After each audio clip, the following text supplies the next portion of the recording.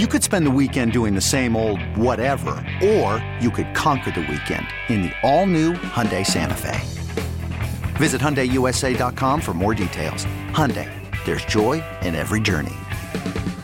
This episode is brought to you by Progressive Insurance. Whether you love true crime or comedy, celebrity interviews or news, you call the shots on what's in your podcast queue. And guess what? Now you can call them on your auto insurance too with the Name Your Price tool from Progressive.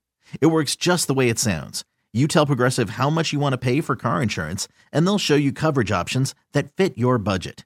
Get your quote today at Progressive.com to join the over 28 million drivers who trust Progressive.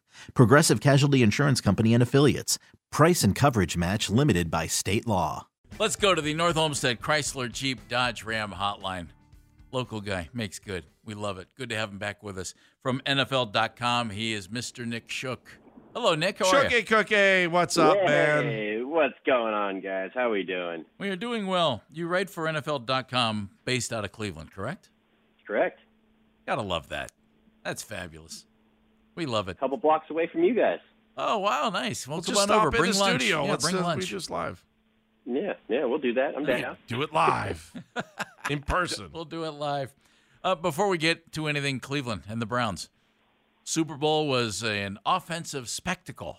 If you love offense, you love the Super Bowl. If you love defense, you probably still enjoyed the Super Bowl. What was your reaction to the Chiefs, especially in the second half, every time they touched the football, putting it in the end zone, which they could have on the last one, but they settled for the field goal? It was a true masterclass of out-scheming your opponent, of knowing what you had out there on tape and calling your plays accordingly, knowing what they might expect you to do in certain situations and going in the other direction and fooling them entirely. You know, you had the 2 touchdown passes, one to Kadarius Toney on the pre-snap motion where he bends it back outside, and they try to pass off coverage, and Darius Slay is just completely left in the dust. And they run the same thing, with Sky Moore, the rookie out of Western Michigan. So it's just like, as I watched that second half, and it was in that end zone where I was just blown away by how the offensive play calling and design had taken an Eagles defense that was among the best in the league, especially getting after, quarterbacks, which a lot of that has to do with Patrick Mahomes' mobility, and was making it look like one of the worst defense. It made it look like the Browns' defense with Joe Woods in Week 2 against the Jets, basically because of the way that they just out-schemed the Eagles. And of course, you add in the Mahomes magic and the fact that he's a rare talent and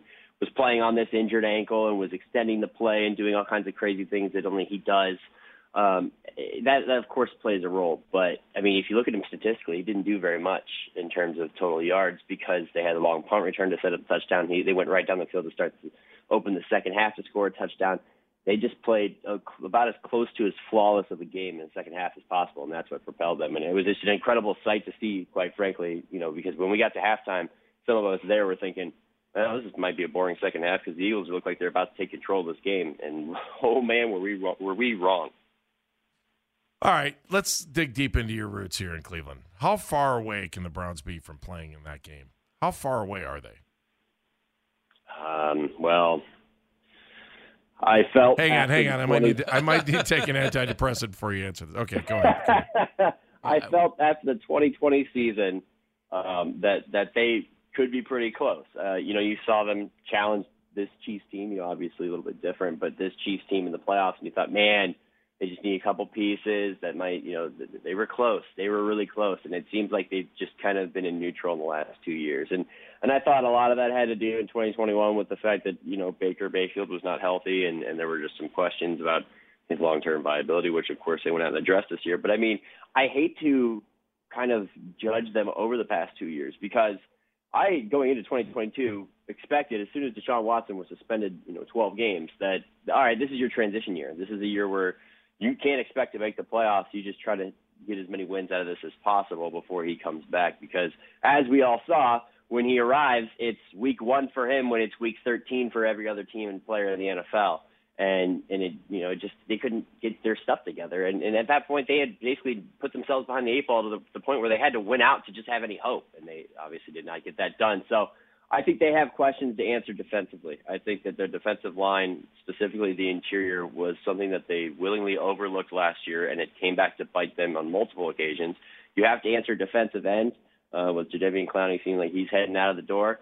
And linebacker is something that I felt like they haven't addressed as well as they should over the last few years. And you saw that once you lost Anthony Walker, you had to go out and acquire a guy like Deion Jones in a trade. You signed Reggie Ragland, who actually played pretty decently for you.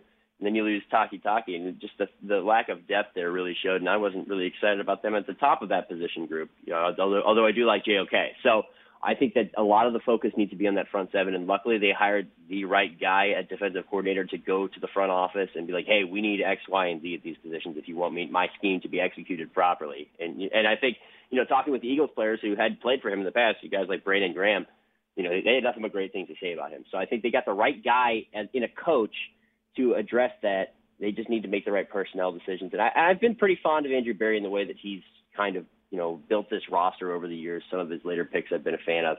DPJ, Nick Harris, who unfortunately was lost for the season last year in the preseason. Hopefully he can go back and be better. But this feels like we're getting to that point where he's got to start to nail some of these off seasons in terms of, I know they don't have a ton of picks, but they do still have a decent amount of picks. They got to be able to restructure some of this cap and create enough space to go sign guys, and then also spend your picks wisely and get some contributors. Nick Shook joining us, NFL.com. I was just going to ask you where you just went. Do you have more confidence in the Browns front office or the Browns coaching staff? I would say the front office at this point. I honestly, watching the Browns last year and their body language on multiple occasions, thought, man, they're pretty close to quitting on this coach. And they never really fully did. But it felt like an instance or just a case of a team and a coach maybe not meshing as well as one would expect to. And at this point in Kevin Stefanski's time, I was just surprised that was the case. I also think that you had some voices in that locker room who are not going to be there in 2023 that maybe weren't helping out that very much either. And so if I had to choose between the two, I'm going to go with the front office because I have liked the way that Andrew Berry has spent a decent amount of his picks. And really, I like the way he works the market. I like the way that he just went and said, we'll take Amari Cooper off your hands, Jerry Jones, for a fifth-round pick. Yeah, absolutely. And then, he's a great talent. Anybody who watched, a half of football with Amari Cooper in it over the last 5 years could tell you that he's worth more than a fifth-round pick. And then, of course, you saw the receiver market balloon after that. It became a great deal, even better deal than it already was. So I like the way that he has, made some of those roster moves and kind of shifted, some guys and been able to capitalize. But I also think that there's been some signings that haven't panned out, John Johnson probably being one of them. And I think that we're probably near the end of his time here in order to create some cap space potentially. But I like, when he's had picks, he's made picks that have not been chalk, and they've paid off. Greg Newsome has been a good player. MJ Emerson was a good player. It seems like he's got secondary other than, John Johnson, who was it was a big-time signing at the time. I think he's got that figured out. I just really need to see him address the front seven to be fully confident in him. But if you had to choose between the two, I'm taking Andrew Berry for sure. So let me just throw this at you because, right, your latest story was AFC North building blocks, right? Looking at the rookies. Was that yesterday? Yes. Did you just write that? All right, so adding on to that and just promoting your story, that's really what I wanted to do there. I appreciate it. Make sure you go to NFL.com to read it. Why should Browns fans believe in the front office, especially when you give them a C+ for what they've done with the rookies? Well, right. This contradicts what I just said. Yeah. Like, what do you mean? But and as soon as you brought that up, I was like, he's got me. It's because they didn't have the picks. You didn't have picks in the first two rounds. I thought you hit the right pick with MJ Emerson. He's one of those guys who we talked about Sauce Gardner and Tariq Woolen and those types of guys because they're bigger names.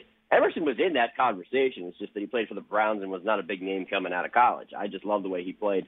As a rookie, he really showed off an ability to fit into the secondary where I think you have three very solid corners in Ward, Newsome, and Emerson, which is important in this past first league. But then beyond that, you didn't get much. Cade York had a bit of an up-and-down year. I think he's starting to figure it out, but we'll see. I'm not completely sold on that. Jerome Ford didn't get to see the field, really, even though I like his potential because they just had so many running backs. Perrion Winfrey came in with a lot of fanfare, but didn't end up being that consistent. There's times where he'd blow guys off the ball, and then at the same time, he'd get blown off the ball. It wasn't consistent enough for me. David Bell was dealing with an injury and never really was able to contribute very much. I liked Alex Wright, but, that's a backup rotational defensive end. Same with Isaiah Thomas. I actually like Thomas a little bit more than even Wright. And then you lost Deaton. And Michael Woods barely saw the field, but I do actually like his potential as well. So if you look top to bottom, I give you more credit if you nailed an early pick, because that's the pick that's more expensive, in terms of overall value. And that's what you see with, like, the Steelers, for example. Like, I gave them a higher grade because I really like that Pickens connection. Do I think Pickett is the second coming at quarterback? No. But do I think he has potential to play, to be developed into their longtime quarterback? Yeah. I think that he still has that. I think he showed enough ability as a rookie, whereas the Browns just didn't, outside of Emerson, didn't have a candidate that really came out of that class that made me think, they really nailed that draft. But, this exercise is funny because I do it division by division, and then we get to the end where we compile all our grades, me and the other writer that does this, and I'm like, I kind of regret that grade. I don't regret the Browns C+, though, and I think that they could do better in the future. Nick Shook joining us from NFL.com, Kent State University, right here in Northeast Ohio. In case you didn't know. Oh, I thought you were telling people that Kent State was in Northeast Ohio. I didn't. I'm sorry. No, Nick is from right here in Northeast Ohio. Andy, I know. Nick? It's almost Friday. Every dang day, Nick. It's almost Friday. This is what I deal with here. How many years have you guys been doing this show together? 11. 17,000. 11. I think you were still in school when we started this, weren't you? No. You were in elementary school. Were. You were still in school when we started doing the show? I was, because that's when 92.3 launched. That's when you guys started. I just remember I came in and talked to your class. And he's thinking, God, I want to do something better than that. You did. That's how we met. Yeah, I couldn't remember if I met you at something else at Kent or if I came in and talked to your class. And I'm like, man, one day I'm going to be interviewing this kid on the radio going, man, he's got a great job. What am I doing? What went wrong with my career? No, I'm just kidding. So earlier this week, and we've milked this for all it's worth, but I'm going to tie it to something you just said about John Johnson. And you said, okay, maybe time with money involved, you need to move on from John Johnson. KJ Wright, the former Seahawks linebacker, was on our show this week, and we didn't bring it up to him. He brought it up to us. He said with Deshaun Watson at quarterback, he doesn't like the pairing with Nick Chubb at running back, and he would trade Nick Chubb to allow Deshaun Watson to freely kind of put his stamp on the offense. Andy and I didn't agree with that. But Nick's a running back. He's making a lot of money. If the Browns need to free up money, tell us they're not going to do anything with Nick Chubb other than turn around and hand him the ball about 300 times. It's weird because, it seems so unfathomable. And yet I've heard this conversation continue to kick up on the internet, not necessarily outside of the internet, but on the internet. And I see what he's saying when he explains, the fit. But the thing is Nick Chubb has still proven to be a pretty decent to above, pretty high quality runner out of the shotgun and out of, I think maybe pistol sets might be hard, but inside zones. I mean, he's a zone one cut runner. That's just who he is, and I think that's going to fit your offense regardless. I'm not worried about Nick Chubb as being somebody that's going to keep Deshaun Watson from blossoming. I'm worried about Kevin Stefanski and how he knows how to use Deshaun Watson more than anything, just because it seems like it was a combination of Watson not looking comfortable because he hadn't played in a year and a half, and then I throw Week 18 out the window because they didn't have either of their tackles and they were just getting relentlessly harassed by the Steelers defense. So I really don't count that in the evaluation either. But I think it's just a lack of adjustment, them being able to work together. I have a really hard time. I mean, when you talk about Nick Chubb, we have on NFL.com, we're building the perfect running back this week. I didn't write it. It was Maurice Jones-Drew, but I was talking to one of the editors he works with about this. And we found, 8 traits that you want. It's size and speed and everything else. And Chubb fits in none of those in terms Nick of the number Nick wasn't one listed guy. in that. I was surprised, Nick.